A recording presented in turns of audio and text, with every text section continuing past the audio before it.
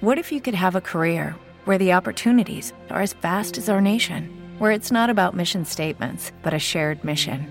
At U.S. Customs and Border Protection, we go beyond to protect more than borders. From ship to shore, air to ground, cities to local communities, CBP agents and officers are keeping people safe. Join U.S. Customs and Border Protection and go beyond for something far greater than yourself. Learn more at cbp.gov/careers. Heavenly Father, we come again with bowed heads and humbled hearts and contrite spirits, thanking you again, Lord, for another day not promised to us. Lord, I ask that you forgive us of our sins and our iniquities and our transgressions and our shortcomings, Lord, and those things that place a veil between you and us. Lord, I'm grateful for this time that I have with my brothers and sisters in Christ. You have kept us well, Lord, in perfect peace. I'm asking, Lord, that you continue to do so. I'm asking, Lord, that every day that we can have you formed in us, because Christ in us, Lord, is the hope of glory. So I'm asking, Lord, that while we go through this process, that you keep our minds, Lord, that you keep our bodies, that you keep us from all hurt, harm, and danger. I'm asking that you raise us up, Lord, a mighty people, a mighty army to do your will. For, Lord, the life that is inside of you, we are supposed to resuscitate to others. We are the light and salt of the earth, Lord, so we are supposed to be that preservative of your word, that we may go out and preach and teach and proclaim the gospel, Lord, winning souls to you. I'm asking, Lord, that you give us more time, Lord, to do all that you call us to. For, Lord, our work has just begun. You said the laborers are few and the harvest is many. The harvest is great. So I'm asking, Lord, at this time that we bring in a harvest like never before. We know, Lord, that you'll take care of everything that we need, everything that's going to happen. Lord, because along with our needs, Lord, you will supply them, even in the highways and byways, through all hurt, harm, and danger. I'm asking right now, Lord, that you bind every foul spirit, every demonic spirit, every spirit of error, every spirit of contention, confusion, jealousy, hatred, malice, all things, Lord, that have nothing to do with your spirit, Lord. Let them be canceled and moved out of the way. I proclaim in the name of Jesus, Lord, that these things be done.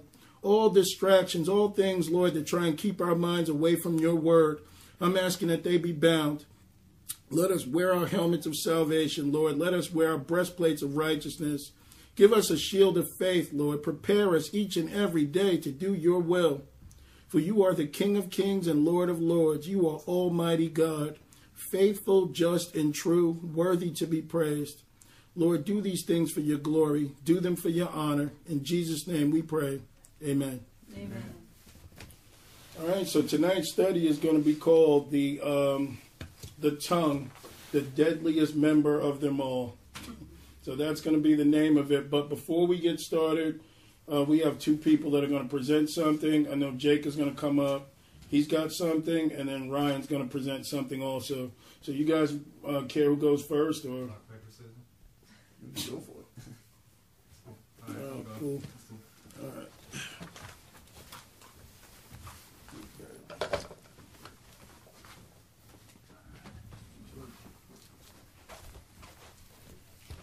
Everybody's all dressed nice.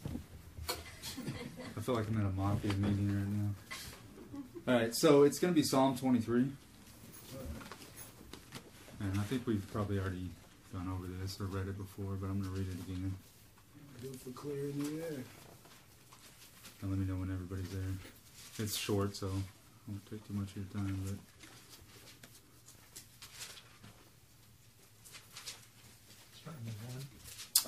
Yeah, just I'm just going to read the whole thing. No, Psalm 23, not 1. Yeah. Okay. Okay. The Lord is my shepherd, I shall not want. He maketh me to lie down in the green pastures. He leadeth me beside the still waters. He restoreth my soul. He leadeth me in the paths of righteousness for his name's sake.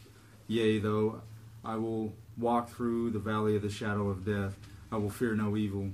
For thou art with me, thy rod and thy staff, they comfort me.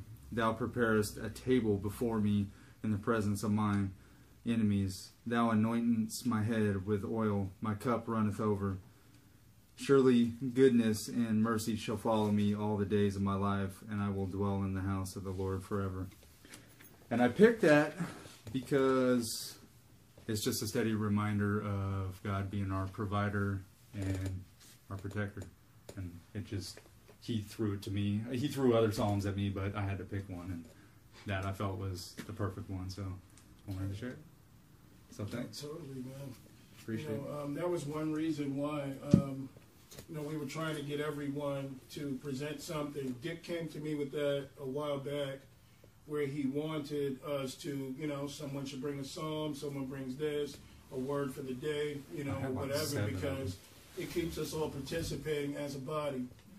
So Jake's been doing this. He's going to probably bring a psalm every week, when he comes up.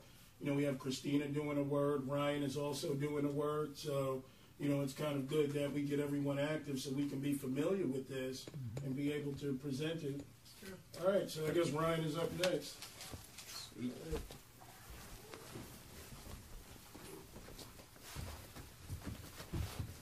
All right, so I'm going to bring you all to 1 Corinthians 10 and 13. Sorry, I didn't mean to take you.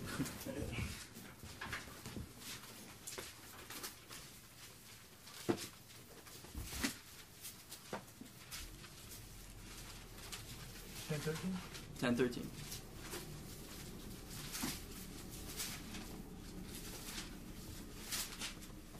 Let me know when everyone's there. Everyone there? You good? No. Nope, still looking? Should be right after Romans. Saying 13? Yeah. Okay. Alright. There hath no temptation taken you, but such as is common to man. But God is faithful, who will not suffer you to be tempted above that ye are able, but will with temptation also make a way to escape, that ye may be able to bear it. Wherefore, my dearly beloved, flee from idolatry. See, verse 14, I was a bit confused on why they brought that up right after they said, the Lord will give you an escape for temptation. And they said flee from idolatry, mainly for a couple, not a big reason. The Lord is a jealous God. All right, let's go to Jeremiah 2 and 27.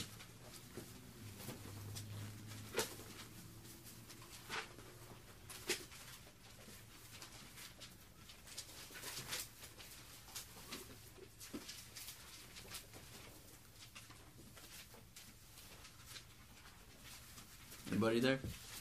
Just about. It's just past Isaiah.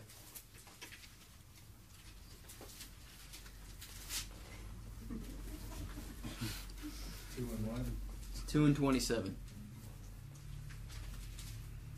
Actually, I'm going to go in 2 and 26. One up. Alright.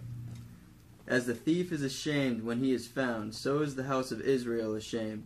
They, their kings, their princes, and their priests, and their prophets, saying to a stock, Thou art my father, and to a stone, Thou hast brought me forth. For they have turned their back unto me, and not their face. But in the time of their trouble they will say, Arise, and save us. But where are thy gods, that thou hast made thee? Let them arise, if they can save thee in the time of the trouble. For according to the number of the cities are the gods, O Judah. Let's go to Judges 10 and 13.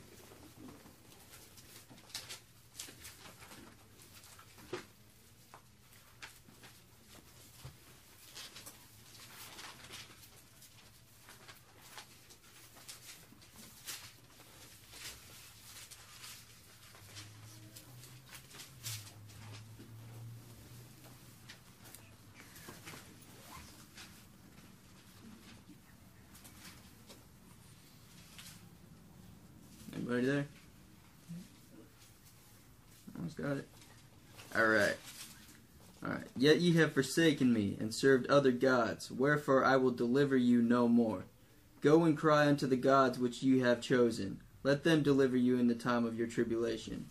So basically, hey, if you're into idolatry, the Lord's going to have you go and ask them for help. Alright?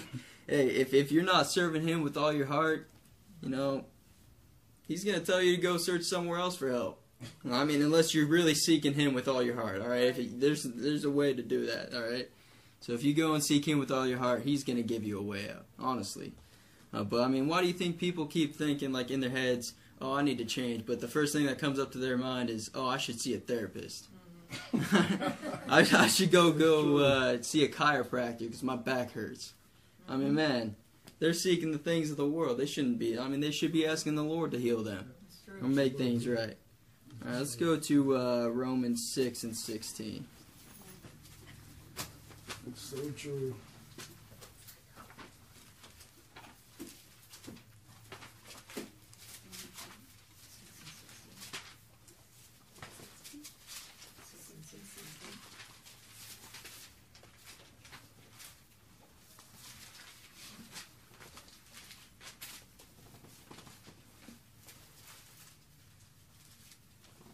Anybody there?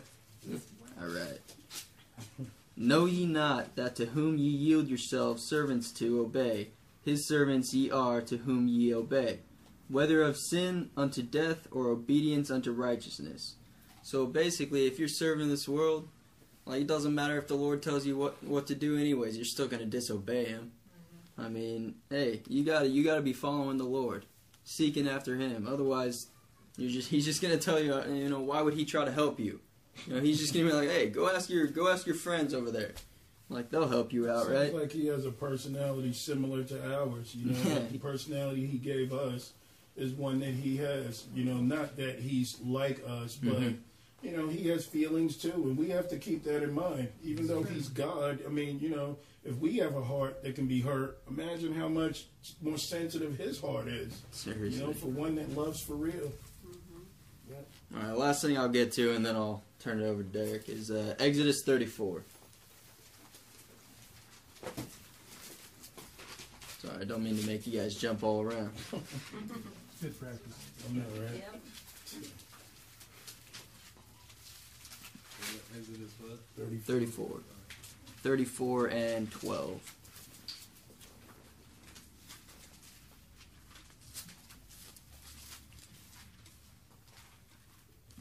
Right. Take heed to thyself, lest thou make a covenant with the inhabitants of the land whither thou goest, lest it be for a snare in the midst of thee. But ye shall destroy their altars, break their images, and cut down their groves. For thou shalt worship no other gods, for the Lord, whose name is jealous, is a jealous God. Mm-hmm. All right? No, I haven't either. Whoa. I mean, I've read it, but it didn't stick. And He's got every right to be jealous, godly jealousy. He's got every right. When He gives us, I mean, how He does it, just to allow us to do things on our own, and give each and every person breath, each and every person salvation. I mean, He's just everywhere, at all times, doing His job as God. Seriously. Yeah. All right. From there, I'll turn it over to Derek. Yeah. That's cool, man. I never saw that one either. I might have read right over it. Yeah, it's like jealous. It's not Oh, yeah. word in season. That's right. But, we're going to cover the tongue today because I'll tell you, the tongue has got to be responsible for more sin than just about anything. I mean, it's in that place where it can appear like you're not doing much. But, I mean, you can just tear down lives just with the power of the tongue, the things that the tongue can do and will do and won't do. So we have to be really careful with that because, the Bible speaks a lot about it. We're going to cover a lot of that today. But right now, let's start with James 1, and then we'll get right in. James 3, verse 1.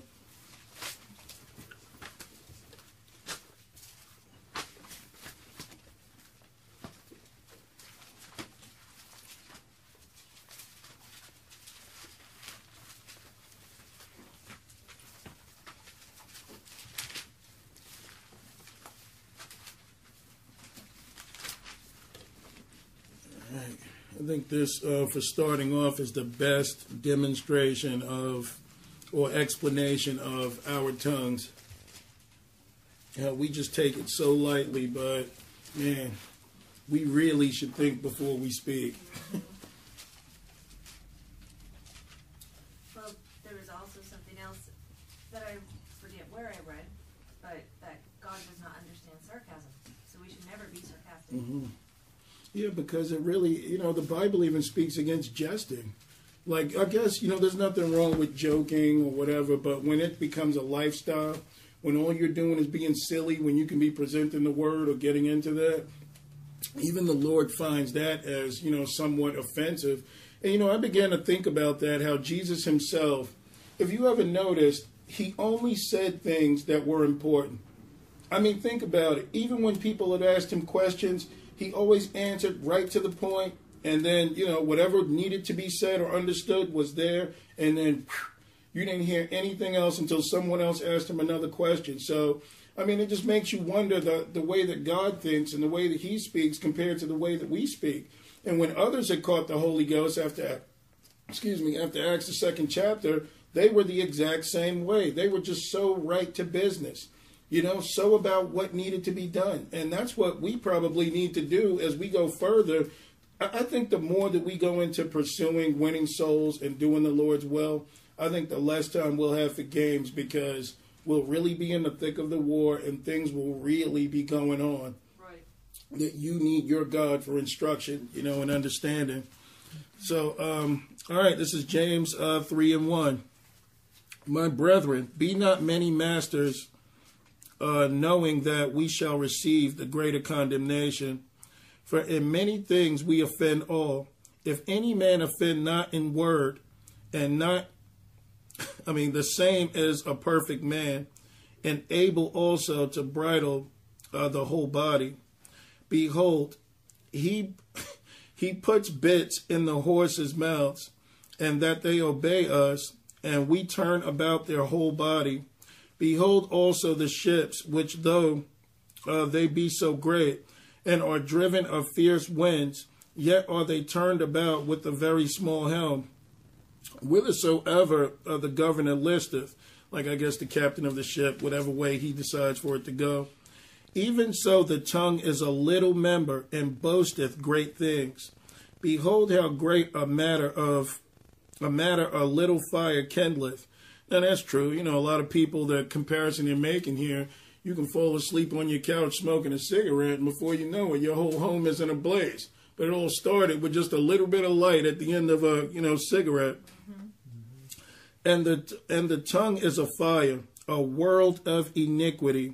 So is the tongue among our members, that it defileth the whole body, and setteth on fire the course of nature, and it is set on fire of hell.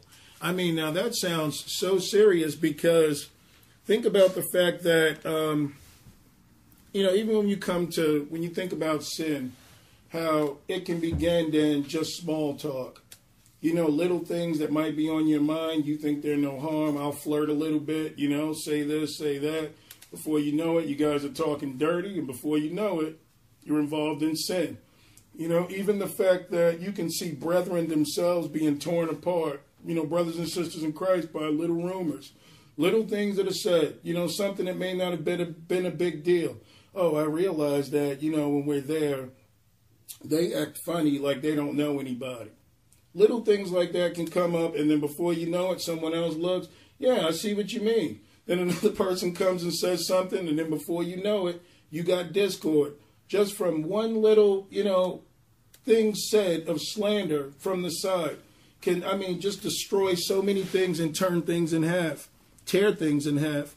So it says, for every kind of beast, and of birds, and of serpents, and of things in the sea is tamed, and have been tamed of mankind. So this is true. You can go to the zoo, you can go to the circus, all things that man has gained dominion over, that he's done. But the tongue can no man tame. It is an unruly evil, full of deadly poison. Therewith bless we God, even the Father, and therewith curse we men, which are made after the similitude of God. So, it's just one of those things where, again, they're talking about how deadly a poison it is. So many things have come from rumors. As we're going to read in a few, you could even commit murder with your mouth. You can mess around and say the wrong thing about someone. Now, you might just be, going through your daily, rumors you like to spread or, gossip. You can just go and tell someone, all right, yeah, well, did you know that such and such was cheating or whatever? And then, and everybody gets in on that. But you didn't know that you were talking to her, her cousin was over there who's got a criminal record that's a murderer. So now he hears this. And then he's going to go and deal with the matter, and all it was just small gossip. So, you don't understand how at some points that things can just turn into big things just based on little things. And the heart itself is the tongue itself is just such a difficult thing to control. I don't know what it is. Even when you hear people gossip, it's just so funny. You could be standing around, but then there's something there that just makes you want to, I want to get in on this. And you can feel the spirit telling you, hey, get out of that. Go walk away. Don't look their way. Don't talk their way. Just go. But we just have this thing for, being involved in that. So it's saying that you can curse with the tongue. Verse 10, out of the same mouth proceedeth blessing and cursing. My brethren, these things ought not so to be. So, it's just telling you here that we should be really speaking well of people. The old saying, if you got nothing good to say, don't say anything at all. Now, I'm not acting like I got this figured out, believe me, because there's people that can offend me, do things to me, and I find myself thinking or saying something, and then I'm like, oh, Lord, forgive me. I shouldn't have said that. I shouldn't have thought it. So, these are things that we're going to talk about today because it really is difficult to control the tongue. We really do have to think before we speak, and I'll tell you why. Let's go to Matthew 12. Okay.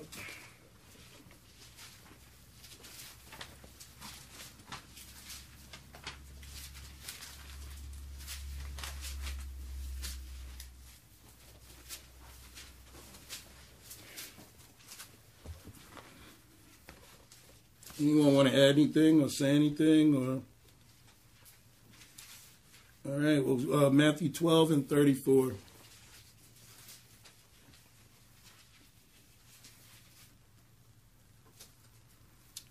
Matthew 12 and 34, and it says, O generation of vipers, how can ye, being evil, speak good things?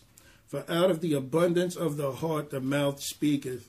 I think if we really understood this, we'd have a lot less trouble in our lives because, I've tried to use the thing where you'll hear one of the biggest subjects when you see things like this play out is like the racism. When you hear things about race, and people will always start out, this is so funny, like when they want to spread a rumor, they'll say, I'm not prejudiced or nothing, but... That's what you hear from everybody. I'm not prejudiced or nothing, but... And then they just start speaking or whatever, and you're sitting there thinking, what difference does it make if you're just talking about a regular person? So out of the abundance of the heart, the mouth speaks. Right. And, there's some people... I heard this comedian a long time ago. He said, that people will say, well, I'm not racist. I had 3 black people over my house one time. And then, the comedian said, if you know how many black people have been over your house, then you are very racist. If you think about it, because what are you doing? Just sitting there counting or, trying to figure it out. But, when you open your mouth and you say things, it says so much about you. Even profanity, the word profanity comes from the word profane, which means that which makes a temple dirty. So if you're speaking profanity, then what's in you is what's coming out of you. What a person has on their mind, they can't keep out of their mouths when it's in their hearts. Even when people have hurt us in the past and, people will tell you, oh, okay, or you'll tell them, I forgive you. I forgive you, it's fine, it's over with. But the second that person upsets you or says something that brings your mind back to where you were, there you are again bringing up what happened before. Why? Because it was still in your heart. You hadn't really forgiven that person. And remember, Jesus said, there's nothing from without a man that defileth a man, but that which is inside. So we really have to be careful with what we say, because it is a living witness to what's inside of us. That's true. All right, so he says, 35, a good man out of a good treasure of the heart bringeth forth good things, and an evil man out of an evil treasure bringeth forth evil things.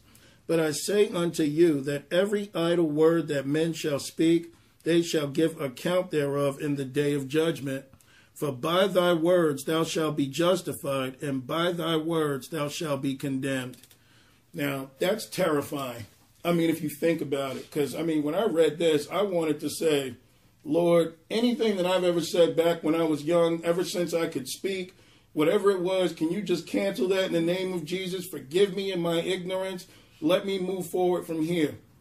Because we all know that we've said things that have condemned others, that have hurt others, that have destroyed others, whether we realize it or not. We all know that this tongue has done such a thing like this that just needs to, you need to gain control over it. And I mean, it's not easy, but this is probably, I think that if we tackle the tongue, we are about 75% home and being sanctified. That's true. Amen. I'm not kidding. Yeah, go ahead. Sorry. No, I said amen. I was disagreeing with you. Yeah. I mean, it's a problem.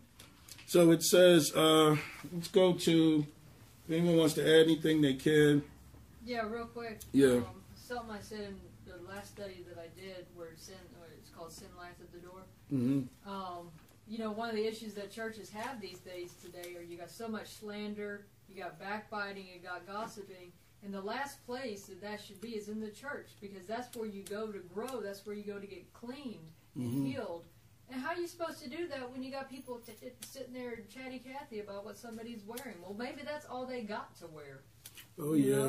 I remember hearing that, too, in churches. Oh, look at her yellow hat with her green shoes. How does that go together?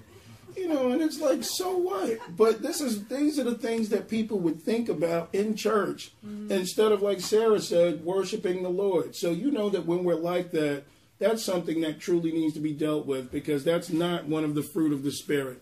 Matter of fact, let's go to Galatians 5 real quick.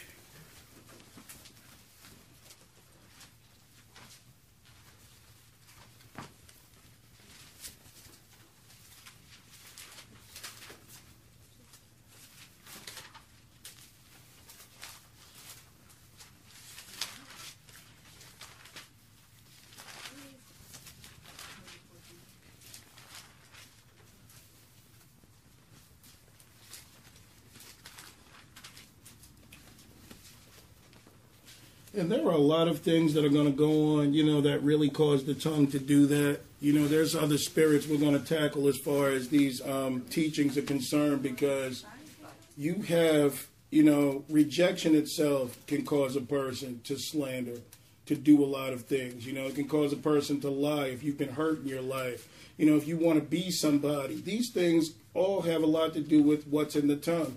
So the tongue itself is not just bad. There's a lot of other things that light the fire to this. I remember being a kid and, kids in school might have seen a movie or something that I wanted to see. And, I didn't get to see it, but they'll ask me if I saw it as a kid. And oh, yeah, I saw it.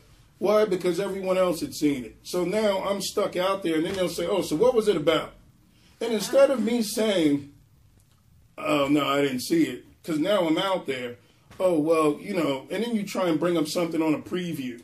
And then you got everyone else laughing and talking about the movie, and you're there like, oh yeah. See, all of that, just to be accepted, should have just been, what, I didn't see it. Then you get to hear what everyone else has to say. So there's so many things that bind us, to letting your tongue be loose, because we might want to be accepted, we want to be loved, we want to be someone important. And those things are just not of God. So Galatians 5 and 19. And it says, now the works of the flesh are manifest, which are these: adultery, fornication, uncleanness, lasciviousness. Lasciviousness is kind of like, wrongful, lustful desires. Uncleanness, of course, everyone knows that. Fornication is the Greek word porneia, which means all type of illicit sexual activity. That's where they get the word pornography. There's adultery. Idolatry on here, like Ryan talked about, will probably be the biggest thing on this list that people are going to struggle with and probably send people to hell, because you can idolize so many things that you don't think you are idolizing. So those are things that need to be taken care of. Then there's witchcraft. A lot of people don't think they're into this.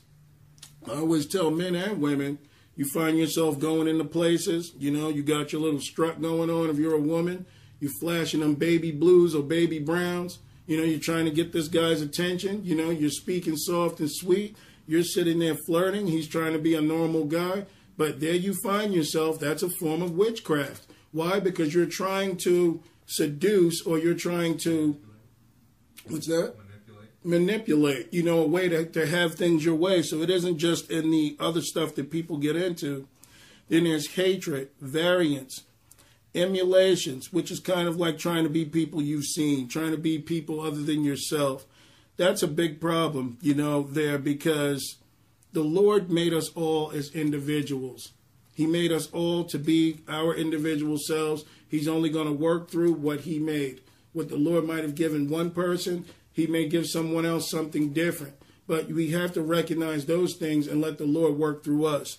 Because, early on, I tried to imitate a lot of people too, that I've seen, in videos and things like that. But you can only do that for so long before you want to do what the Lord says. So then there's wrath, strife, seditions, heresies, envyings, murders, drunkenness, revelings, and such like, of which I tell you before, as I have also told you in time past, that they which do such things shall not inherit the kingdom of God. But the fruit of the Spirit is love, joy, peace, long-suffering, gentleness, goodness, faith, meekness, and temperance. Against such there is no law. So we're talking a total different nature, as far as love is going, as far as gentleness, as far as doing the things that the Lord calls us to, having his fruit grown in us, so that we can be righteous, we can think right, we can do right, we can say all the things that need to be said. We talk like God, we act like God, we think like God. So these are things that we need to have grown in us so that we're not out there slandering and doing all the other things. Because, people have even worn bracelets saying, what would Jesus do? You know what? If your inside ain't cleaned out, that bracelet doesn't mean a thing. Okay? You will still do what you've been doing because there's the inside that needs to be cleaned out. Let's go to Proverbs 15 real quick. 15:1.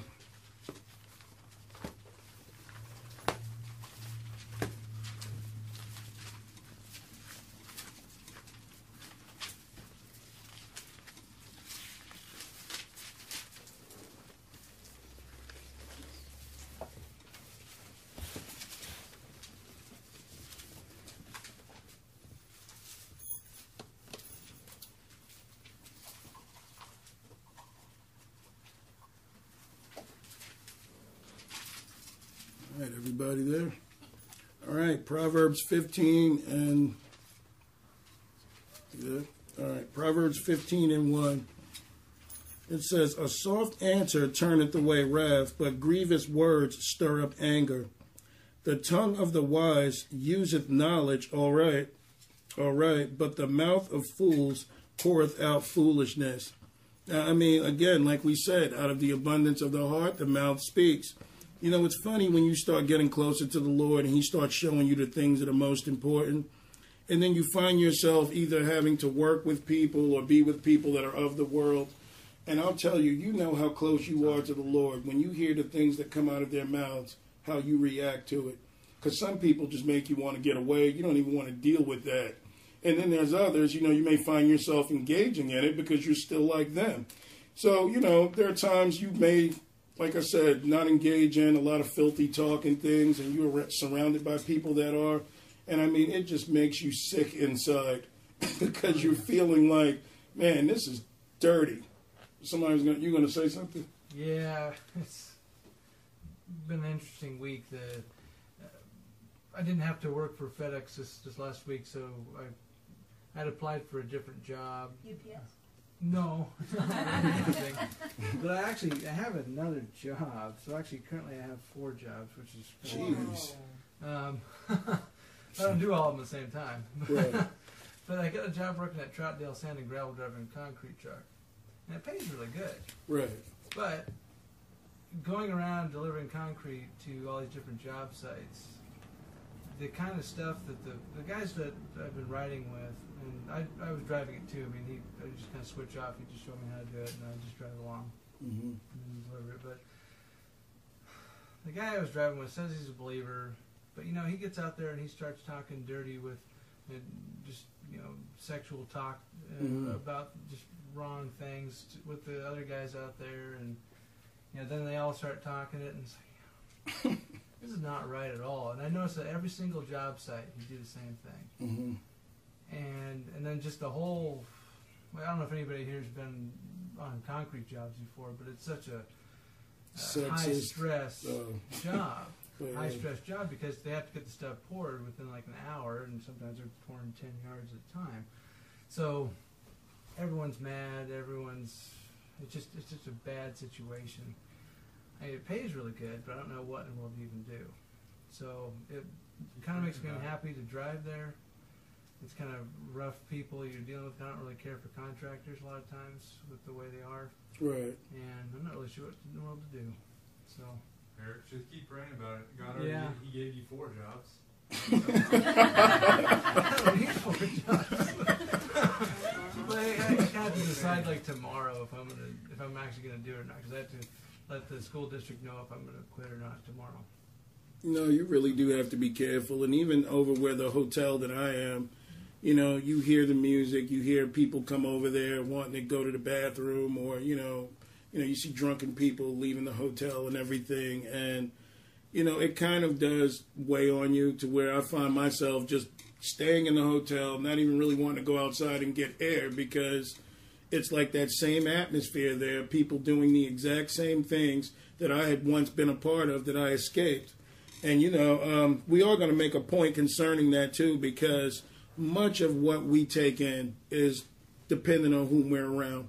Like the Bible says, how can 2 walk together lest they be agreed? You can't. I mean, you might pretend. There's even times, man, I remember I was getting closer to the Lord, and, you know, I would be around the bouncers that I used to hang out with, and I wasn't cursing and doing a lot of the things that they were doing, but the funny thing was they even said to me, there's something about you that's different. It's almost like you don't fit in anymore. So there really is like a nature, because I was trying real hard to be like them, even though I wasn't, you know, doing other things. But oh, yeah, look at this guy. You know, we may have to throw him out tonight, you know, and they're looking at me like, you're not even the guy we remember. Like, there's just something about you I don't like anymore, you know. So it was like the Lord started pulling me away from certain things. So when you're really, you know, in the gospel and you're feeding yourself on the Word of God and you're being washed by the water of the Word, you really do change in nature, whether you want to or not. This thing will convert you all by itself. All right, so it says, verse 3, the eyes of the Lord are in every place, beholding the evil and the good. A wholesome tongue is a tree of life, but perverseness therein is a breach in the spirit. Now, I can testify to this, like I said, what we were talking about, being around people of corrupt speech, it just does something to you. I mean, you really feel dirty being in that atmosphere. You know, it's just something in you where, you know, you just never had it. But, it's, you know, a lot of people play it cheap, like, oh, I'm not worried about it. It's not going to do anything to me. You know, I can be me and serve the Lord and somewhat hang around the world, too, and keep that happy medium. But we're going to find out that you can't. Let's go to 2 Peter chapter 2.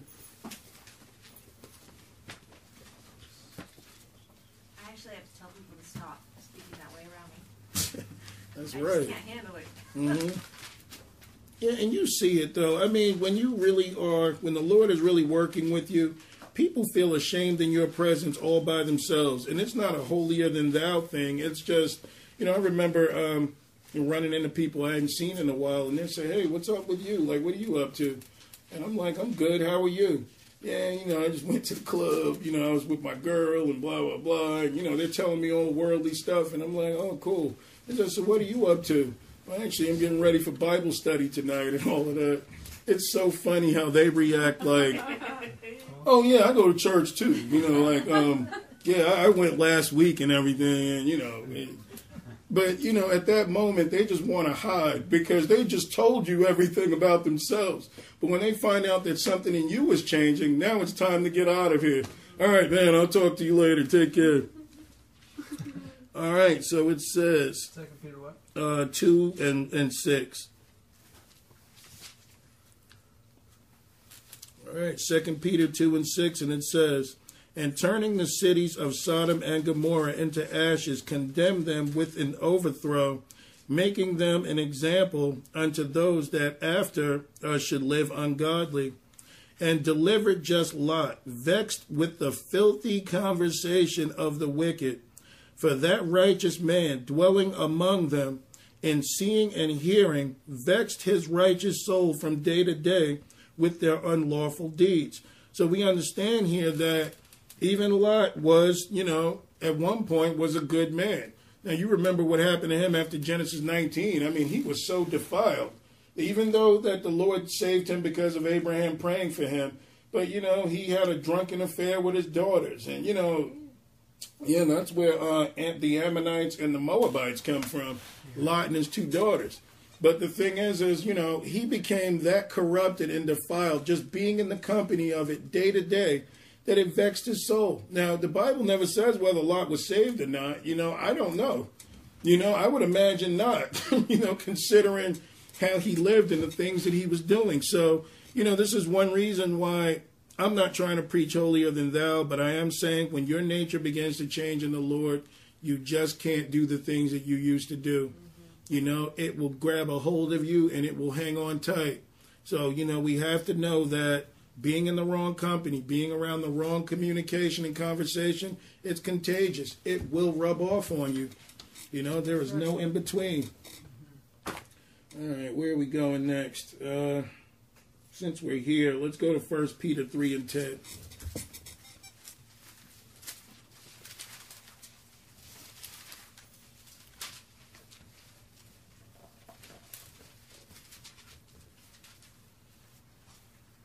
Let's go to 9. 1 Peter 3 and 9. And it says, not rendering evil for evil or railing for railing, but contrariwise blessing, knowing that ye are thereunto called, that ye should inherit a blessing. For he that will love life and see good days, let him refrain his tongue from evil, and his lips that they speak no guile. Now, a lot of people, guile means like deceiving. These sorts of things even occur, Sometimes it can be done in good fun, just trying to tell an entertaining story, and you exaggerate a little bit. Exaggerating is a nice word for lying, but the thing is, you have to be honest about your experiences and things that you do. A lot of the times, people will tell stories about their lives, even if they are true, but to try and get someone to either like or sign off and validate them. So those are things we also have to be careful with because, that's a kind of bragging, just to get people to maybe like you more. So, we got to really be careful with these things. And like I said, the tongue, it's a very difficult thing to take a hold of and control. It really is. I can think of so many experiences where me saying something at the wrong time, has brought so much trouble in people's lives. And again, like Sarah said, church is one of the biggest places that this occurs. I don't know what it is about people that when they come to the Lord and they start getting right, unless you can control that, it's like a holier than thou thing that pops up with people. You start feeling like you learn a little bit of this Bible, you know a little bit of something, and automatically you're ready to go and preach it to somebody and forget all about what you've been through in your life, and pushing condemnation and trying to throw other people under the bus. Now, I'm not saying we're not supposed to present the gospel, but there is something that happens to a person when they begin to experience the Lord, how the enemy can take that little bit of enthusiasm and throw you on the other side of the track where you're not even trying to be godly now and being kind to people. You're throwing stuff in their face, trying to get them to conform to you. So those are things you got to be careful with because then that's pride at work. Pride also makes the tongue move like it does. So, we have to be very, very careful concerning those things. Let's go to James 1 and 26. This is talking about religion because, there were times I felt I had to watch myself up here, speaking. Because sometimes you can be feeling good and feeling in the spirit. And there's something about the spirit that just makes you feel bold. Like, I don't care, get myself ready. I'm going to serve Jesus Christ. And, you get into all of that macho stuff.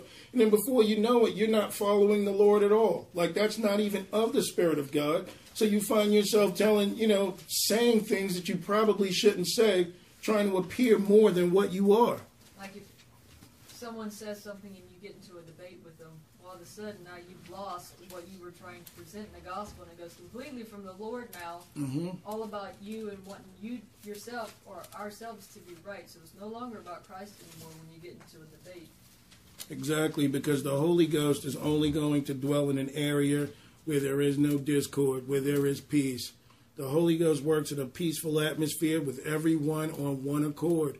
He cannot work when there is strife, when there is contention. Those things offend the Spirit of God. And that's why, for me, I will never, ever bait. We can talk about a debate, but we can talk about our differences in here and things like that. But when we recognize that this thing may be turning into, something that it shouldn't, hey, talk to me about it later, because other people have to learn. We want the presence of God in here. We want people to get full of the Word. So, but if I go into debate, then it's about you and me. It's not even about everyone else. It's not even about the Holy Ghost. All right, James 1:25. But whoso looketh into the perfect law of liberty and continueth therein, he being not a forgetful hearer, but a doer of the work, this man shall be blessed in his deed. If any man among you seem to be religious, and bridleth not his tongue, but deceiveth his own heart, this man's religion is vain. So even when you're preaching the gospel, even when you consider yourself bringing the good news, you've got to be very careful with your tongue, not to appear vain. You ask the Holy Ghost to give you the words to speak. Amen. Because many times, we go out there and we preach, and we're trying to show people what we know, but that's all flesh. That's got nothing to do with the Spirit of God. The Spirit of God probably would have said, just tell this guy I love him and buy his coffee. That's all he'd have to say, and this person would want to come to Christ. But we want to, well, if you look at Timothy, when he was back and doing whatever with Paul, and then if you really pay attention to what's going on here, the Lord has given me revelation, and I'm trying to tell you, and it's like all of that, you just ran the Holy Ghost off. It wasn't inspired by him. It was about you trying to be more than what you are. Right. And we know that we cannot do this thing unless we have Christ formed in us. Christ has to be formed in us, so that way we will have the nature of Jesus Christ. Mm-hmm. So he's saying that this man's religion is vain.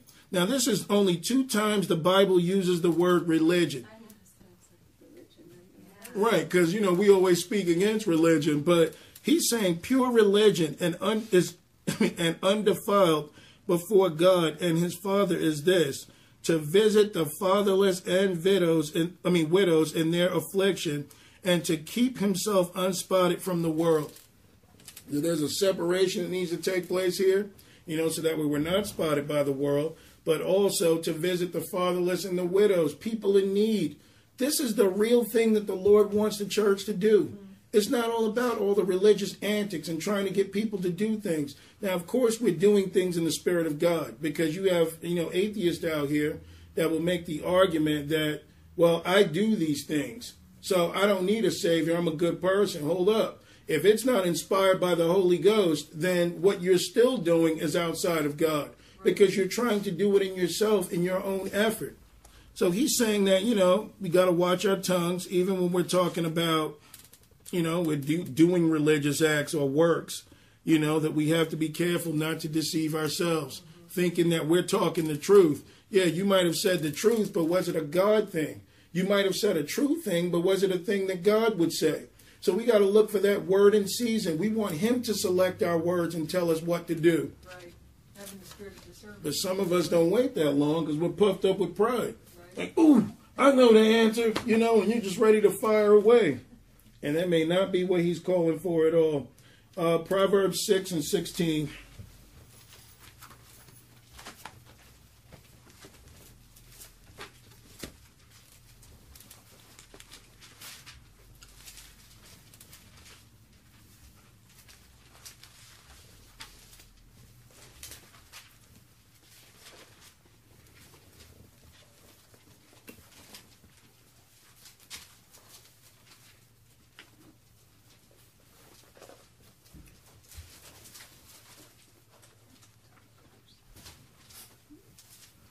Now, some people would say, well, our God doesn't hate. This would prove people wrong right here.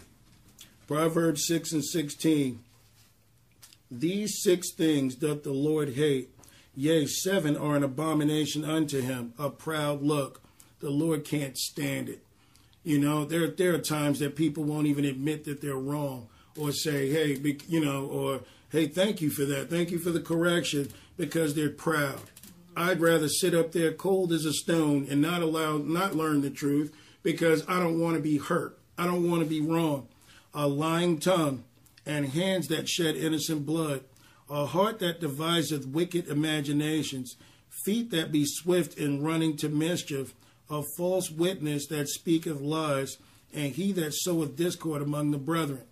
Now notice here, 2 things on this list have something to do with lying, has something to do with the tongue. You know, these are things where out of those 7, you got 2 of them that focus on the tongue. So that even tells you this is the biggest problem that we will have, you know, concerning walking our walk with the Lord. You know, so again, you know, lying, you know, a lot of people may think it's harmless because they're not doing anything, but, you know, they think they're not doing anything. The Lord hears it all. There's no such thing as having a private conversation. The Holy Ghost is everywhere. Some people would say, that's my business. Well, he's getting in your business. He's going through your files. He knows all your passwords. He's got all your information. All right? There is no husband and wife secrets when the Holy Ghost is involved. So, you know, a big part of not lying is being real with yourself and confessing things. That's why it says confess your faults one to another. Why? It breaks pride. It won't allow you to live a lie. It won't allow you to think of yourself as more than what you are. There will be no need to lie to others because you won't have to lie to yourself. Right. You know, you're true blue. This is me. This is my situation. I'm broken. Holy Ghost, fill me.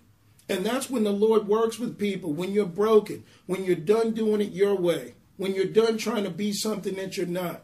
You know, when you're done trying to sound like something that you've heard. When you break yourself and you give yourself to the Lord, you know, the Lord will work through an individual like that, filling you. Amen. You know, and the second one after the lying tongue is bearing false witness. You know, even when we say, hey, I think that's the guy, we better know for sure that it's the guy that did something. You know, if you don't know, then say you don't know. I'm not sure, whatever. But don't say, you know what, I think that's him right there. Because, you know, that brings speculation. You know, that brings suspicion. So you're dumping something on someone that you don't know for sure. You've got to be careful with that, because of every word that we say will be brought in, every idle word. Can you imagine? Someone cut you off in traffic and, oh, bleep you. You know, look at what happens at that point. I mean, you know, look at how even that's going to be judged. You know, even when we say things nicely and your heart's not really in it. All these things are going to be judged before the Lord. And sowing discord among the brethren, you know, that's something that the Lord takes very serious, and we need to really be careful with it, because the Lord loves when things are in harmony. He loves when things are in harmony. When all we have, I mean, and it doesn't mean that if we're wrong that we don't get corrected. I mean, we can correct one another. If I'm doing something wrong up here, hey, tell me. You know, you can even speak to me later, or you can speak to me before everybody. Hey, you know what? I don't like the way you said what you said. Okay, what's the problem? Let's talk about it. You know, but that's how things get clear. You know, when you're able to have healthy conversations to deal with things. Right. Some things need correcting. Perhaps I don't even realize I'm making this mistake. You know, I'm thinking that I'm bringing in a godly way, and you say, hey, whoa, wait a minute. You know, this right here says... You know, and then correction is brought so things won't proceed any further. Anyone want to add anything? I guess you guys are like, I get it. You know, watch the tongue. Be careful with the tongue.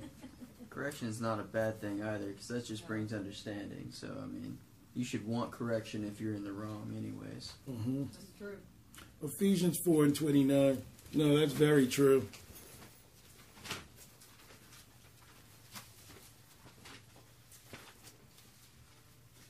Please don't tell me that's my phone. Just throw it on the floor. No, put it on the floor.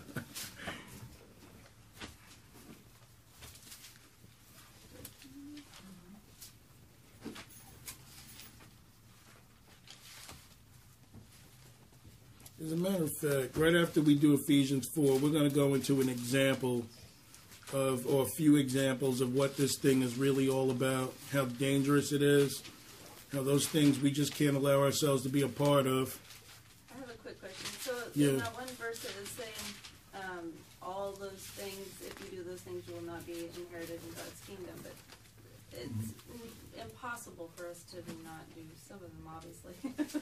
No, totally. We're And I gonna mean, try, right. obviously not to, but Well, it's all about the sanctification process. You know, relationship with the Lord will allow the Holy Ghost to show you some of these things. because somebody could look at that and go, "Oh, I'm dead."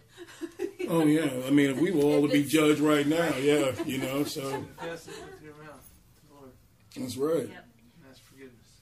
Exactly. You know, so that's something that, we could never do on our own. I mean, that's something that the Lord will take from us, but, let's strive. Let's strive to do His will. All right, so it says, Ephesians 4:29, it says, "Let no corrupt communication proceed out of your mouth, but that which is good to the use of edifying, that it may minister grace unto the hearers. And grieve not the Holy Ghost of God, whereby ye are sealed unto the day of redemption. Let all bitterness and wrath and anger and clamor and evil speaking be put away from you with all malice. And be ye kind one to another, tender-hearted, forgiving one another, even as God, for Christ's sake, hath forgiven you." So, yeah, like Karen said, these things would be very difficult to do in our own strength. But we enter into a relationship with the Holy Ghost, He will point these things out.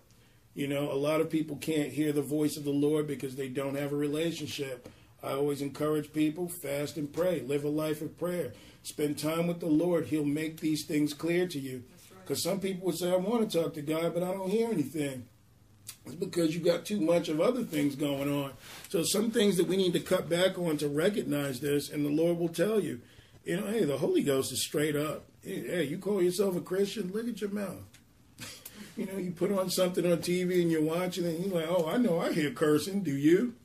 Oh, look at this, what you're doing here. So He will He will take things out of your life if you let Him. But a lot of the times we hear these things and then we tell ourselves, it's okay. I am going to church. I'm not fornicating anymore. I'm not doing certain things. So this should be okay. And this is where we trip up, because the Spirit of the Lord cannot speak to us when we make excuses for ourselves. But when we read this book and we recognize that we have a problem, then those things can be worked out.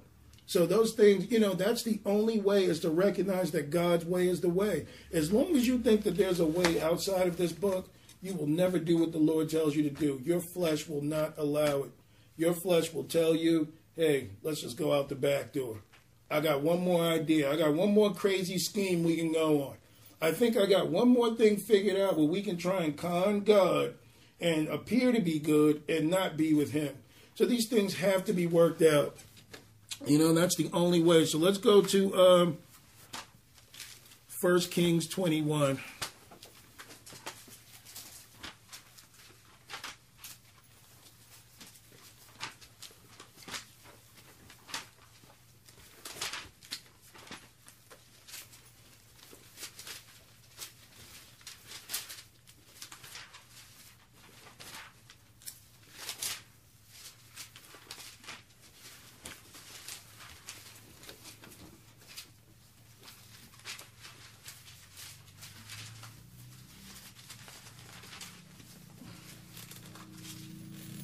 Right. 1 Kings 21, everyone there? 1 Kings 21:1. "And it came to pass after these things that Naboth the Jezreelite had a vineyard which was in Jezreel, hard by the palace of Ahab, king of Samaria." Now, Ahab and Jezebel, you guys know about them. They took over. Ahab was the 7th king of Israel.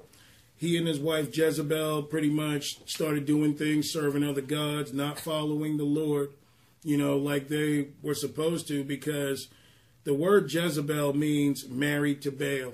It's like married to Satan. And that's a very powerful spirit. We've done a study on it. You know, we intend to do more, but the Jezebel spirit itself is a whorish, witchish like spirit. You know, it's a spirit that wants to conquer men. It's a spirit that wants to destroy men. You know, really anybody that gets in its way. So the reason why he wasn't supposed to marry Jezebel is because she was married to Baal pretty much. Her dad, Baal, which was a king, you know, they served Baal. He named his daughter pretty much unmarried or married to Baal. So she was involved in a lot of other practices that had nothing to do with what the children of Israel did. And because of this, great wickedness rose in the land. Okay, so we're just picking it up here that, you know, we're talking about this guy Naboth, and we're talking about Ahab, the king of Samaria. Verse 2. And Ahab spake unto Naboth, saying, Give me thy vineyard, that I may have it for a garden of herbs, because it is near unto my house, and I will give thee for it a better vineyard than it. Or if it seem good to thee, I will give thee the worth of it in money. And Naboth said unto Ahab, The Lord forbid it me, that I should give the inheritance of my fathers unto thee. And Ahab came into his house heavy and displeased, because of the word which Naboth the Jezreelite had spoken to him. For he said, I will not give thee the inheritance of my fathers. And he laid him down upon his bed, and turned away his face, and would eat no bread. So this coward is pouting because he didn't get his way. And the guy Naboth, who had this vineyard in his heritage for a long time, couldn't sell it. If we understand what this is really about, this is talking about your godly inheritance. This is talking about your eternal life. This is what this vineyard represented. So this is why he couldn't sell it, because it had been in his, you know, his family for a long time. A lot of people have taken this deal and, you know, sold their souls for what they consider, you know, the things of this earth. But this is what this vineyard stands for. It's a type of inheritance. All right, so, all right, he laid him down, turned his face, that he would eat no bread. But Jezebel his wife came to him and said unto him, Why is thy spirit so sad, that thou eatest no bread? And he said unto her, Because I spake to Naboth the Jezreelite, and said unto him, Give me thy vineyard for money, or else, if it please thee, I will give thee another vineyard for it. And he answered, I will not give thee my vineyard. And Jezebel his wife said unto him, Dost thou not govern the kingdom of Israel? Arise and eat bread, and let thine heart be merry. I will give thee the vineyard of Naboth the Jezreelite. So, you know, his wife is clearly wearing the pants here, even though he's the king. But she's coming to do what needs to be done to try and get the vineyard. All right, verse 8. So she wrote letters in Ahab's name and sealed them with his seal, and sent the letters unto the elders and to nobles that were in the city, dwelling with Naboth. And she wrote in the letters, saying, Proclaim a fast, and set Naboth on high among the people, and set 2 men, sons of Belial, before him, and bear witness against him, saying, Thou didst blaspheme God and the king. And they carry him out and stone him, that he may die. And the men of the city, even the elders and the nobles, who were the inhabitants of his city, did as Jezebel had sent unto them, and as it is written in the letters which she had sent unto him. So she's lying on this guy now. She sent 2 sons of Belial to attempt to take this vineyard. So basically she lied and said what she said to try and destroy him in order to get it. If you understand what the 2 sons of Belial are here, they're going to be the same 2 things that the Christians themselves are going to deal with on a very big level concerning being saved and being lied on and persecuted. One represents government, the other represents religion. I'm telling you, these are the 2 pillars that Samson pushed over when he was dealing with the Philistines. The government itself always yields to certain types of religious factions to make things happen.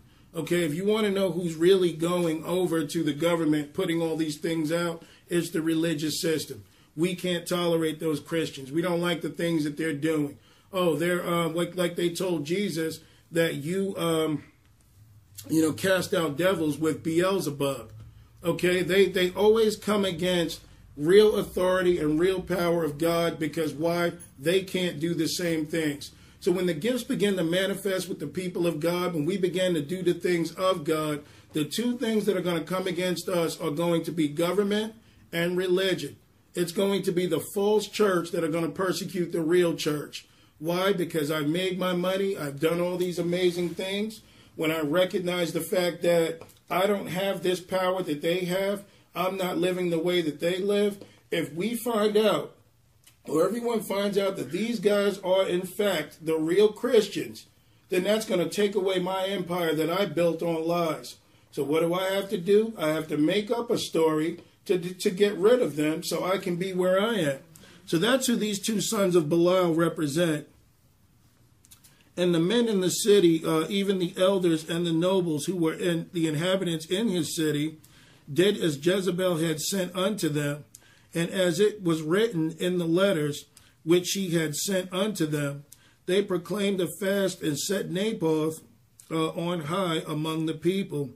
And there came in 2 men, children of Belial, and sat before him. And the men of Belial witnessed against him, even against Naboth, in the presence of the people, saying, Naboth did blaspheme God and the king. Then they carried him forth out of the city, and stoned him with stones that he died. Then they sent to Jezebel, saying, Naboth is stoned and dead. And it came to pass, when Jezebel heard that Naboth was stoned and was dead, that Jezebel said to Ahab, Arise, take possession of thy vineyard and Naboth the Jezreelite, which he refused to give thee for money. For Naboth is not alive, but dead. So, there were lies being told on this guy just to get his vineyard.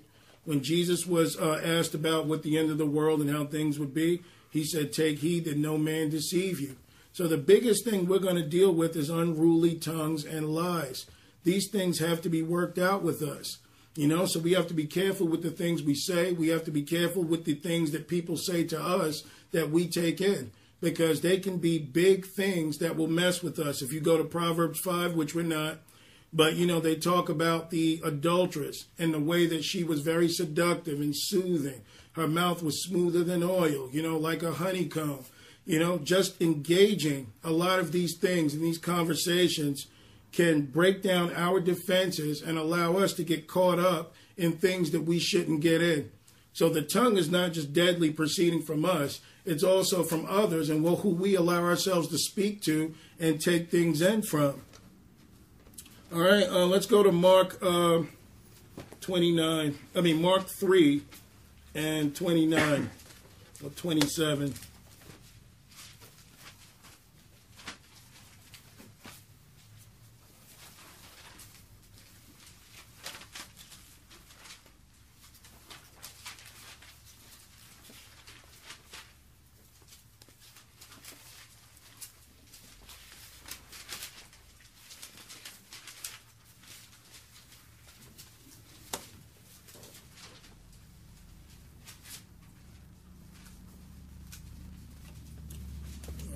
There. What chapter? Mark 3 and 27. Let's start at 24. This is when they called Jesus Beelzebub. Again, he was doing the works of the Lord. He was casting out devils. He was healing the sick, doing all these things. And the religious crowd came against him. All right, Mark 3 and 24. And if a kingdom be divided against itself, that kingdom cannot stand. And if a house be divided against itself, that house cannot stand. And if Satan rise up against himself and be divided, he cannot stand, but hath no end. No man can enter into a strong man's house and spoil his goods, except he will first bind the strong man, and then he will spoil his house. Verily I say unto you, all sin shall be forgiven unto the sons of men, and blasphemies wherewith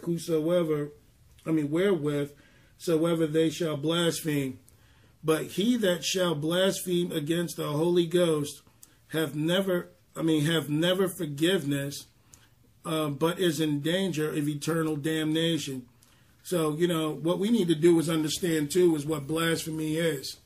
If you're not sure of a work of God, my advice to you is say nothing. Because a lot of people will see things, you hear things, and you'll say that wasn't a work of God. Oh, that was witchcraft, that wasn't of the Holy Ghost. You might have just blasphemed the Holy Ghost, perceiving what you think that is not right. Now, it says you can blaspheme the Father and the Son and be forgiven if you ask for forgiveness.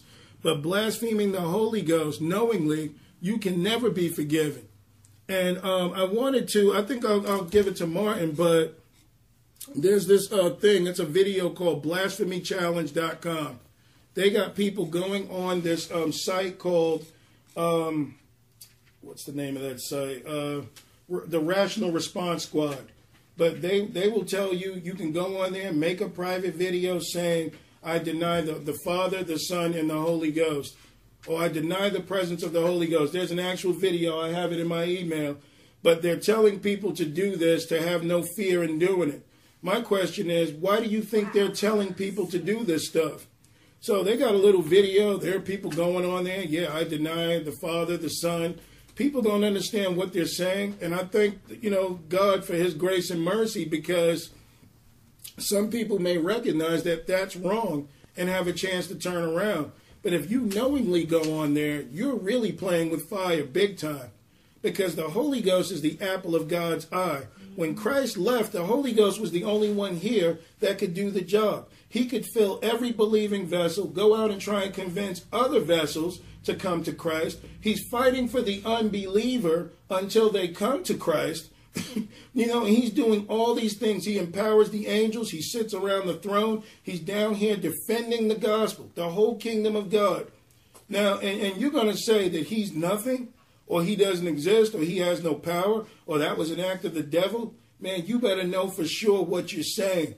Be slow to speak unless you know for a fact that something is, because this is the kind of thing that cannot be taken back.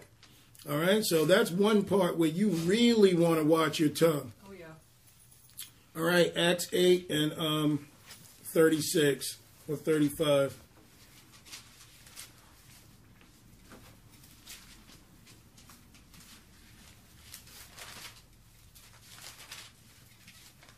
But yeah, I couldn't believe when I saw that video. I mean, I was out of control. They had little kids on there doing it and everything. No fear of God whatsoever. Yeah, it's going to bug you guys out when you see this. What's that? Yeah. I'll just post it for you. You don't even want to touch it, right?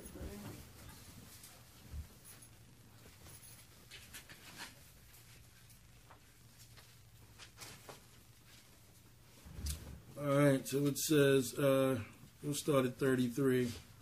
Because this is where Philip is reading the Isaiah, and he runs into this eunuch, and he ministers to him, and the eunuch begins to see that, his need for Jesus Christ.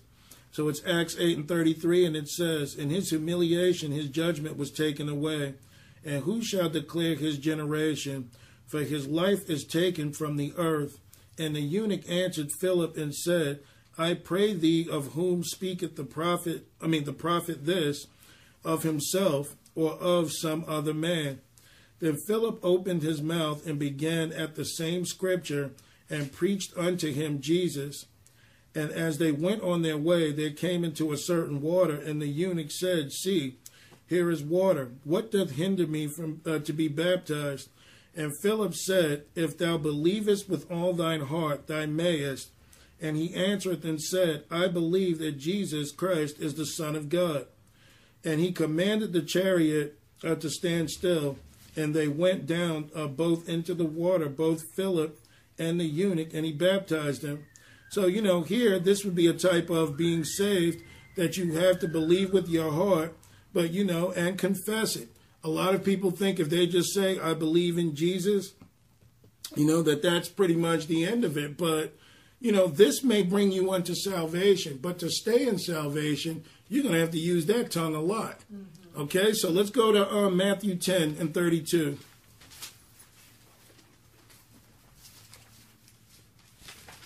But isn't it amazing, though, how we have the mouth, the tongues, to speak some amazing things?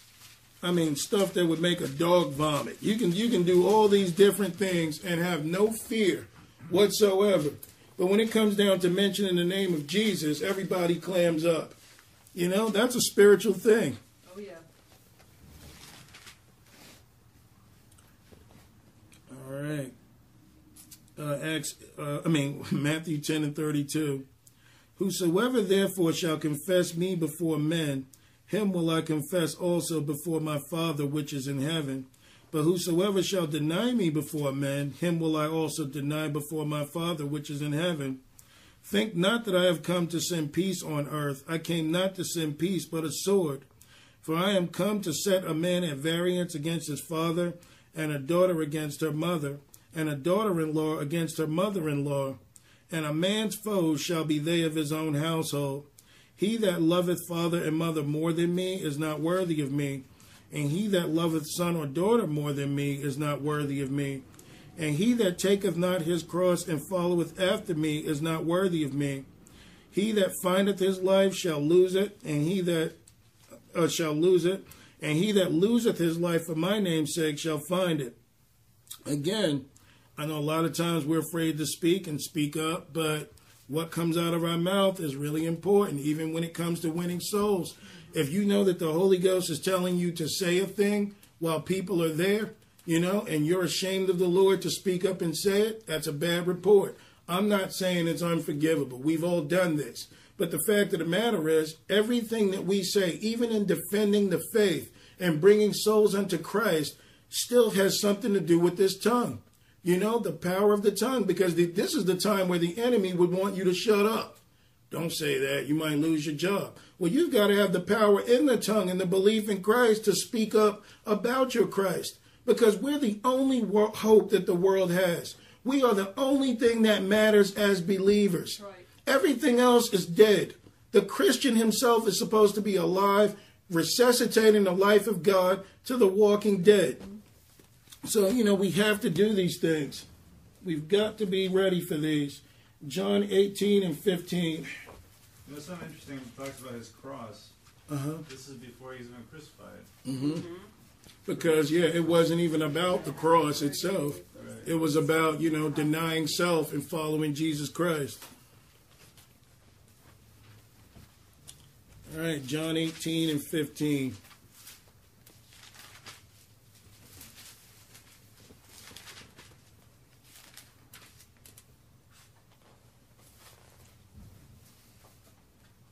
All right, everybody there? And Simon Peter followed Jesus, and so did another disciple. That disciple was known unto the high priest, and went in with Jesus into the palace of the high priest. But Peter stood at the door without, and went out that other disciple, which was known unto the high priest, and spake unto her that kept the door, and brought in Peter.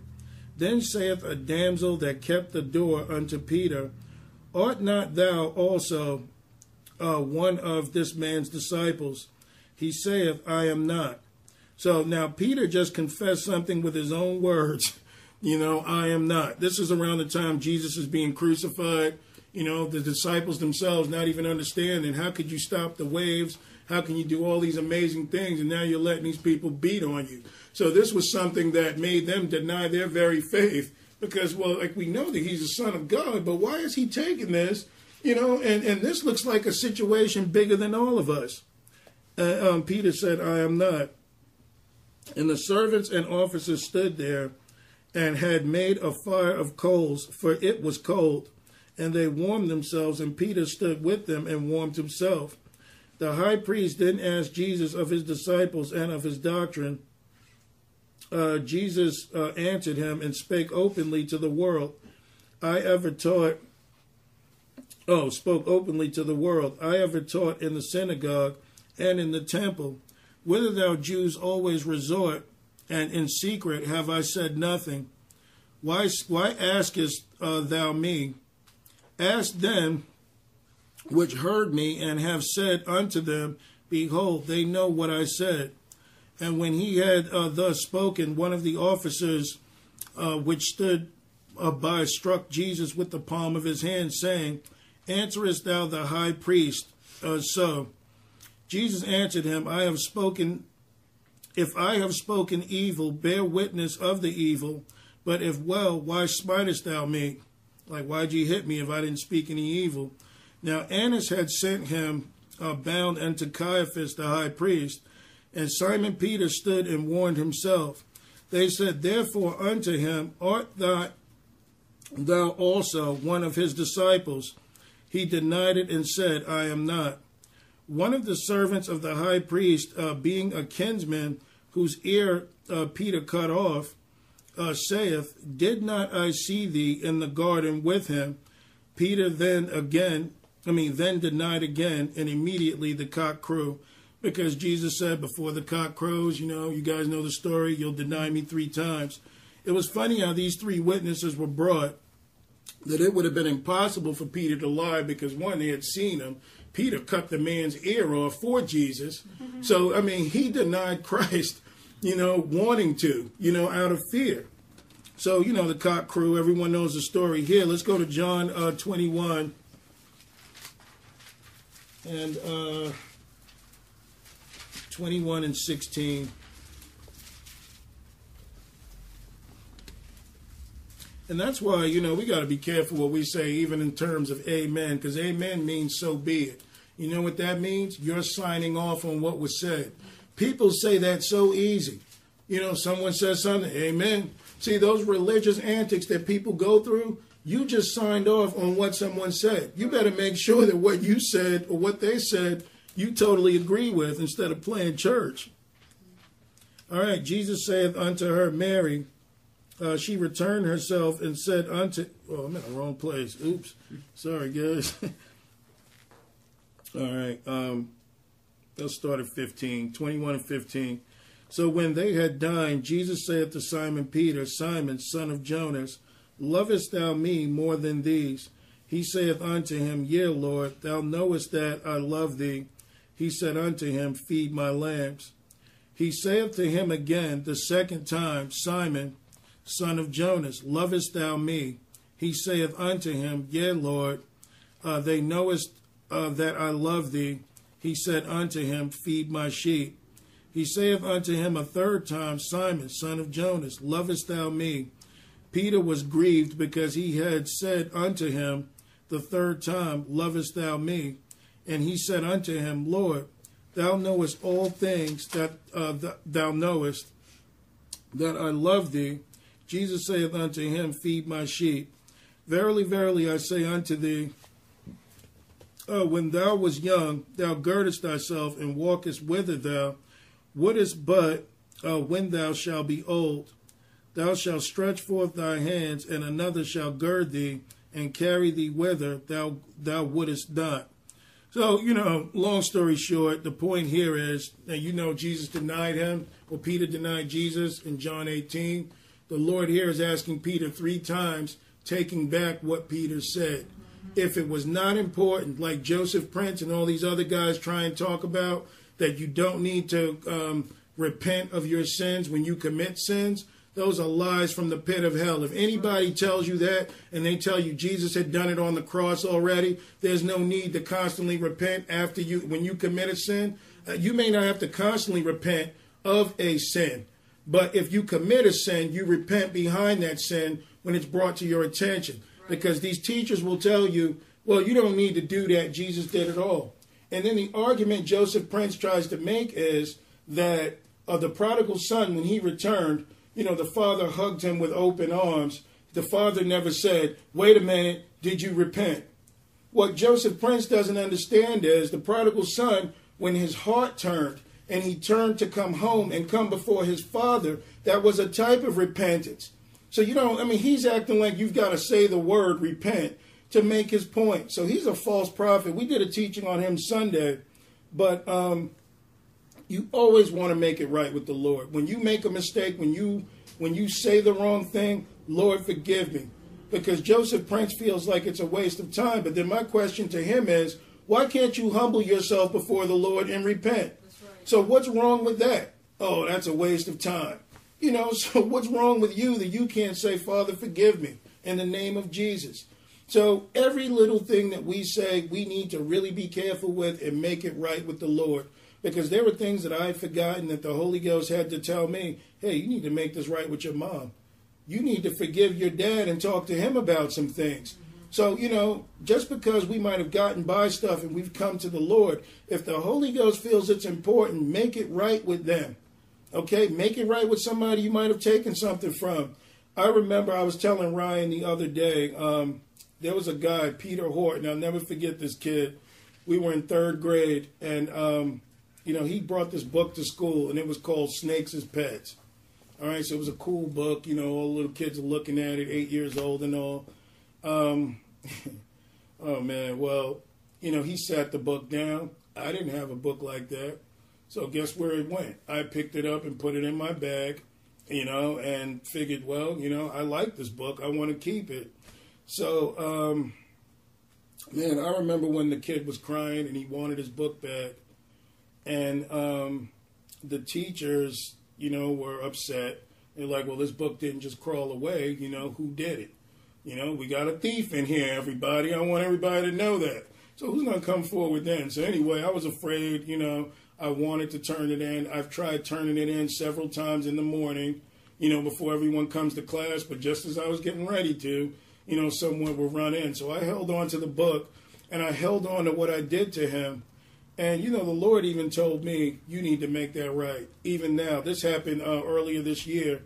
And I told Ryan, because I don't deal with Facebook and all of that, I said, Ryan, can you get in touch with this guy? His name is Peter Horton. I described him and everything.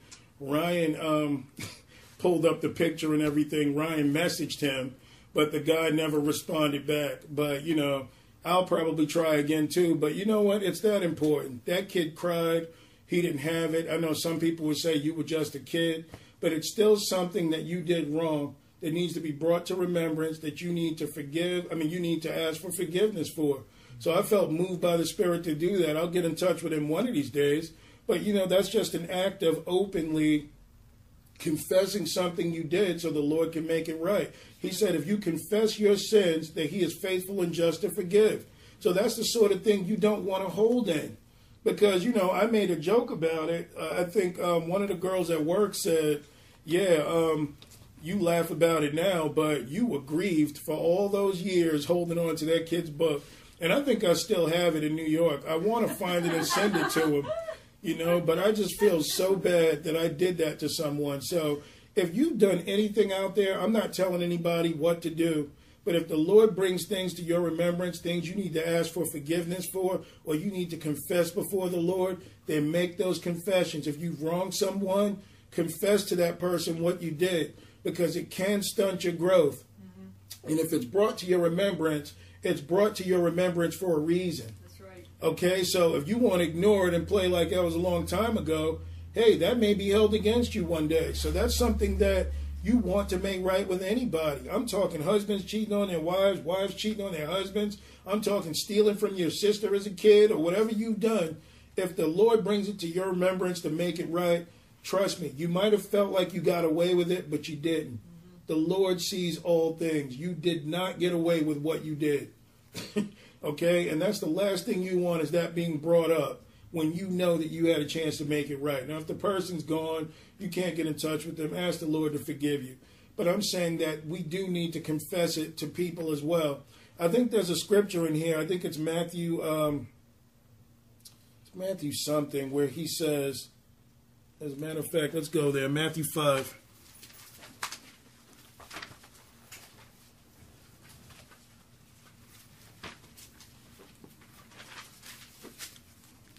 And we can conclude from there. There's not a whole lot you can say about the tongue, but it does a lot of damage. It does a lot of hurt. It does a lot of things to people. We just need to really watch it. because everything that you think you gotten away with come Judgment Day, man, it's going to be a sad time for a lot of people. Oh, yeah. All right. Let's see. All right, we'll start at 19. 5 and 19. Matthew 5 and 19. And it says, whosoever therefore shall break one of these least commandments and shall teach men so, he shall be called the least in the kingdom of heaven. But whosoever shall do and teach them, the same shall be called great in the kingdom of heaven. For I say unto you that except your righteousness shall exceed the righteousness of the scribes and Pharisees, ye shall in no case enter into the kingdom of heaven. Ye have heard that it was said by them of old time, thou shalt not kill, and whosoever shall kill shall be in danger of the judgment. But I say unto you that whosoever is angry with his brother without a cause shall be in danger of the judgment. And whosoever shall say to his brother, Raka, that means foolish or stupid, okay, calling someone a fool, shall be in danger of the council. But whosoever shall say, thou fool, shall be in danger of hellfire. You know how loosely we use that word? I mean, we need to ask the Lord to really forgive us for the things we call people. Because he's saying here, even if you're angry, with your brother, you've already committed the act. So your heart needs to be changed so that your mouth can have control. Yeah, Martin? What's the danger of the council? Who's the council? Well, that would be judged by the law also, or those that were around. But I think it could also be, the later on council, which is coming before the throne. But I believe in this moment he's talking about comparing the old law with the new, the 9 fruit of the Spirit where there is no law. You keep them, you keep the commandments. And the commandments, are loving your brother, your neighbor as yourself, loving your Lord with all your heart, mind, and soul. If you do those 2 things, it's impossible to break God's commandments. Why? You're doing unto others as you would have them do unto you, and you're loving the Lord. So there's no idolatry. There's no things outside of that. All right, so it says, therefore, if thou bring thy gift to the altar, and there rememberest that thy brother have aught against thee, leave there thy gift before the altar, and go thy way first, be reconciled to thy brother, and then come and offer thy gift. You see? So you have to make it right with people too, because some people think I'll just run to the Lord with it. The Holy Ghost may say, wait a minute, I appreciate the gift, but this person you hurt. They need to hear humility. You need to apologize for what you did. But some people try and bring it to the Lord because, I don't have to humble myself before anyone else. He's saying, if you bring any offering to me and you know that you're not right with your brother, make it right with him so I can make it right with you. Right. Like he says, if you forgive your brother, then the Lord will forgive you your trespasses. Right. So, you have to, these are acts of doing what is right. Agree with thine adversary quickly while thou art in the way with him, lest at any time the adversary deliver thee to the judge, and the judge deliver thee to the officer, and thou be cast into prison. Verily I say unto thee, thou shalt by no means come out thence till thou hast paid the uttermost farthing. So he's saying that when the law gets involved, then you will pay for it instead of humbling yourself if you're wrong. So it doesn't mean agree with your adversary if he's wrong. He's saying agree with them if you know that you're wrong. Man, just make it right. Why go to court? Why have a person do all this other stuff? Hey, man, I messed up. I'm sorry. Can you forgive me? And if that person chooses not to forgive you, then you made your peace with the Lord. But, what we confess, what we do, what we say is so important concerning our judgment and our walk with the Lord. Even the smallest of words will be brought into judgment.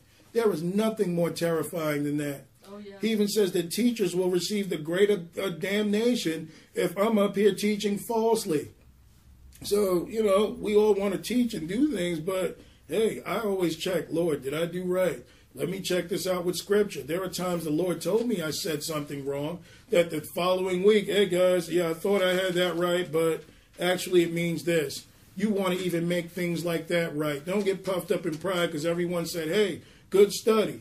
They may say good study, but the Lord just said you taught something falsely. So you want to make things right. Whatever comes out of your mouth, you want to think before you speak. Now, if no one has anything else to add, because this is kind of like a shorter study, it's only based on controlling the tongue. You can commit murder with your tongue. You can commit all kinds of acts with your tongue. Just because you're gossiping, don't think for 1 minute you're not hurting someone. It's true. You may not see the end result of it, but you don't know how far that trail carried.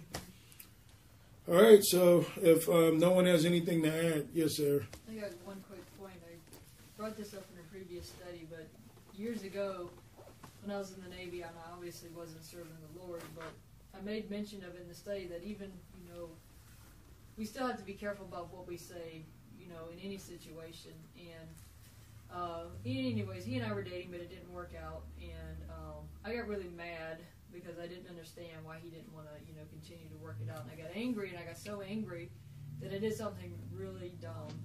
And we all been there. Continue. Because of that, he ended up never even wanting to be friends with me ever again. Now, I made it right with him, sometime later. But even still, even after the apology, it was just like, thanks for the apology, but we could never talk again. Now, I made it right with him, because I feel like the Lord wanted me to. But still, it was just like I hurt him so much that it was like... Oh, yeah. Sometimes you can say things that can cut people so deep. Yeah. Because I always feel like, even with friends, too, and I ask the Lord to forgive me for this, but, when friends argue, you might disagree, you may say things out of anger, but you often wonder if a friend tells you, that's why your mother is of this, or any of that. That's kind of like, man, you must have been thinking that for some time. Some things, man, you can apologize and make it right with them and the Lord, but some ties are so severed because of this. They never see you the same. Now, the Lord has to work on them, but again, we have to make it right. Psalm 101, and we're done.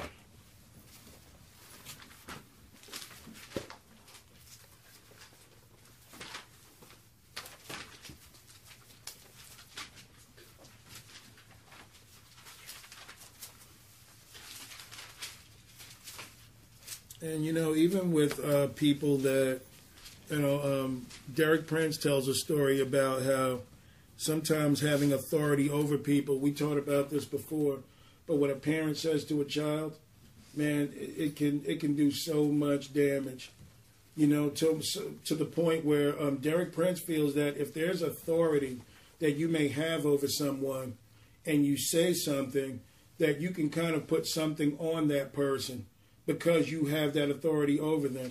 Teachers have called students, oh, you're stupid. You'll never amount to nothing. Teacher may have apologized, but do you realize how far that can even go with a child? How wounded a child can be just hearing something from their parent? Parents hearing their children say things? So, you don't want to sever relationships. You really want to be careful with that sort of thing, because Derek Prince believes that blessing and cursings can come from it. A father can bless his child. What Abraham said about Isaac and Ishmael and Jacob and Esau that Isaac said, all those things came true. And we've gotten so far from thinking that if we were to say something in the Lord to bless your child, that it won't come to pass. That's how far we are from the faith, but there's nothing wrong with doing that. Dedicating a child to the Lord is one of the biggest things you can do, because the Lord will take that with your consent. You agreed to do it, then this child is mine. I'm going to do what I need to do with them. All right, so Psalm 101 and verse 1. I will sing of mercy and judgment. Unto thee, O Lord, will I sing. I will behave myself wisely in a perfect way. O when wilt thou come unto me? I will walk within my house with a perfect heart. I will set no wicked thing before mine eyes. I hate the work of them that turn aside, like turn back. It shall not cleave to me. A froward heart shall depart from me. I will not know a wicked person. Whoso privily slandereth his neighbor, him will I cut off. Him that have an high look and a proud heart will not I suffer. Mine eyes shall be upon the faithful of the land, that they may dwell with me. He that walketh in a perfect way, he shall serve me. He that worketh deceit shall not dwell within my house, and he that telleth lies shall not tarry in my sight. I will early destroy all the wicked of the land, that I may cut off all wicked doers from the city of the Lord. Now you notice how often the tongue was mentioned here. We don't want to get caught up. We don't want to get cut off. Anything that we might have said, repent of it. Make it right. Humiliate yourself or allow yourself to be humble before the Lord. That's better than dealing with it on your permanent report card. Because when you get there, man, it's just you and him. All right, so, no one else has anything to add. We can close up. Yes, sir. Heavenly Father, I want to come to you tonight, and I want to thank you for another day that you've given to us. I want to thank you for another opportunity, Lord, that you have given us to where we can all come together, Lord, and learn about your truths, Lord. That we will take what was spoken tonight, Lord, home with us, and that we will think about it, Lord. And if we've done anything in our lives that have hurt someone out, Lord, if we've done anything in our lives, Lord, that have hurt you, that we will make it right before it's too late, Lord, before you come back, Lord, because we are not promised tomorrow. Lord, that we will seek your forgiveness upon our lives, that we will want to be those willing servants to do what you've called us to do. Lord, I'm so thankful for everything that you've done for us, given to us, blessed us with, and bestowed upon us. Lord, I'm so thankful for your true and holy word, and I pray that you would continue to let it dwell in our lives, Lord. And I'm so thankful for this ministry that you've given us the opportunity to come together, Lord, as a family, that we will want to worship you more, that we will want to seek your calling upon our lives, Lord. And I'm praying, Lord, that this ministry may be little, that it be mighty through you. Lord, that we seek after your godly wisdom, that we would want to transform our lives, Lord, to what you've made us to be in your image, Lord. Lord, that you will pour an outpouring of your Holy Spirit upon this ministry so great that it would burst at the seams, Lord. And tonight, in the name of Jesus, because you are the God of Abraham, Isaac, and Jacob, I'm praying tonight, Lord, I'm praying against all the false religions, all the false doctrines, Lord, all the false prophets that have led people away and that have led them astray, Lord. And I'm praying tonight that we not be that way, that this ministry is built upon you, that you are the rock of our salvation, our chief cornerstone. Lord, light a fire into this ministry so great that we will go out and preach and teach your gospel boldly, Lord, in the name of Jesus, filled with your Holy Spirit, with the spirit of discernment. Lord, I'm praying for each and every individual here tonight that you would touch their lives, Lord, that you will bless them. Lord, that they will seek after you, that we will fight our way into the kingdom of heaven, Lord, that we would be given into more prayer and fasting to kill off the flesh, Lord, that we can live in the Spirit, because that's where you are, Lord. You are in the Spirit, and that's where we need to be. We need to fight our way into the kingdom of heaven, Lord. And I'm praying tonight, Lord, that if there's anyone that needs a spiritual healing upon their lives, Lord, if there's anyone that has financial needs, if there's anyone, Lord, that is hurt on the inside so greatly that they don't know what to do, that they would come to you, Lord, and that they would seek you, because you are the only one that can fill the void in our lives, Lord. Nothing else but you can fill that void in our lives. Lord, you said that your burden is easy and that your yoke is light. And I'm praying, Lord, that you would help us to understand that you are the only one that can give us true joy and peace. That we don't seek after the world, Lord, that we seek to be separated, Lord, sanctified, purified, Lord, unto you. I'm praying, Lord, that you help us, that the time that we have left, Lord, that we would want to go out and do your will. We don't know how much time that we have left, Lord, but I pray that we not fear any trials or tribulations or persecutions, corrections, Lord. If there's anything in our life that we are not doing that is not right, Lord, in your sight, that we would seek after your correction, Lord, because you say that whoever you love, that you will correct. Lord, let us not fear that. Let us take it in. Let us change our lives according to your scripture. Let your light shine through us to the world. Lord, let us show your power to the world. Lord, let us seek after your gifts, that we can heal the sick, raise the dead, Lord, open blind eyes and deaf ears, speak in new tongues. Because Satan, this is his kingdom, Lord, and he wants us to believe that those gifts are not real, but I believe that they are, because your word says that they are real, and we can have them in our lives, Lord, if we have true faith and belief. So, Lord, let your power be in our lives, Lord, so greatly. Let us do these things that you've called us to do. I'm praying, Lord, in the name of Jesus, come upon this ministry tonight, Lord. Let everyone in here seek what you have for them upon their lives. Let not another day go by that everyone in here doesn't come before you, Lord, because you know what our every want and need is. Let us come before you, Lord, to seek your Holy Spirit, to seek to be humbled, Lord, that we be servants, that we're not hypocrites, Lord, but we are the true church, the ecclesia, the called out ones, what you've wanted us to be. Let us be your disciples, Lord Jesus. Let everything that we do glorify the name of Jesus, the name above all names. I pray, Lord, tonight that we will hunger and thirst after your word. Let us be built up every day to bring lost souls to you. That we will take on the full armor of God, because that is our defense against the enemy. And Lord, if we have chinks in our armor, I pray that we would come to you so you can fix us, Lord, and send us back out into the battle. Place your shield of protection around us, Lord. I pray that you would fill us with the Holy Spirit. Guide and direct and lead us into your truths and into all truths. In Jesus' name I pray. Amen. Amen.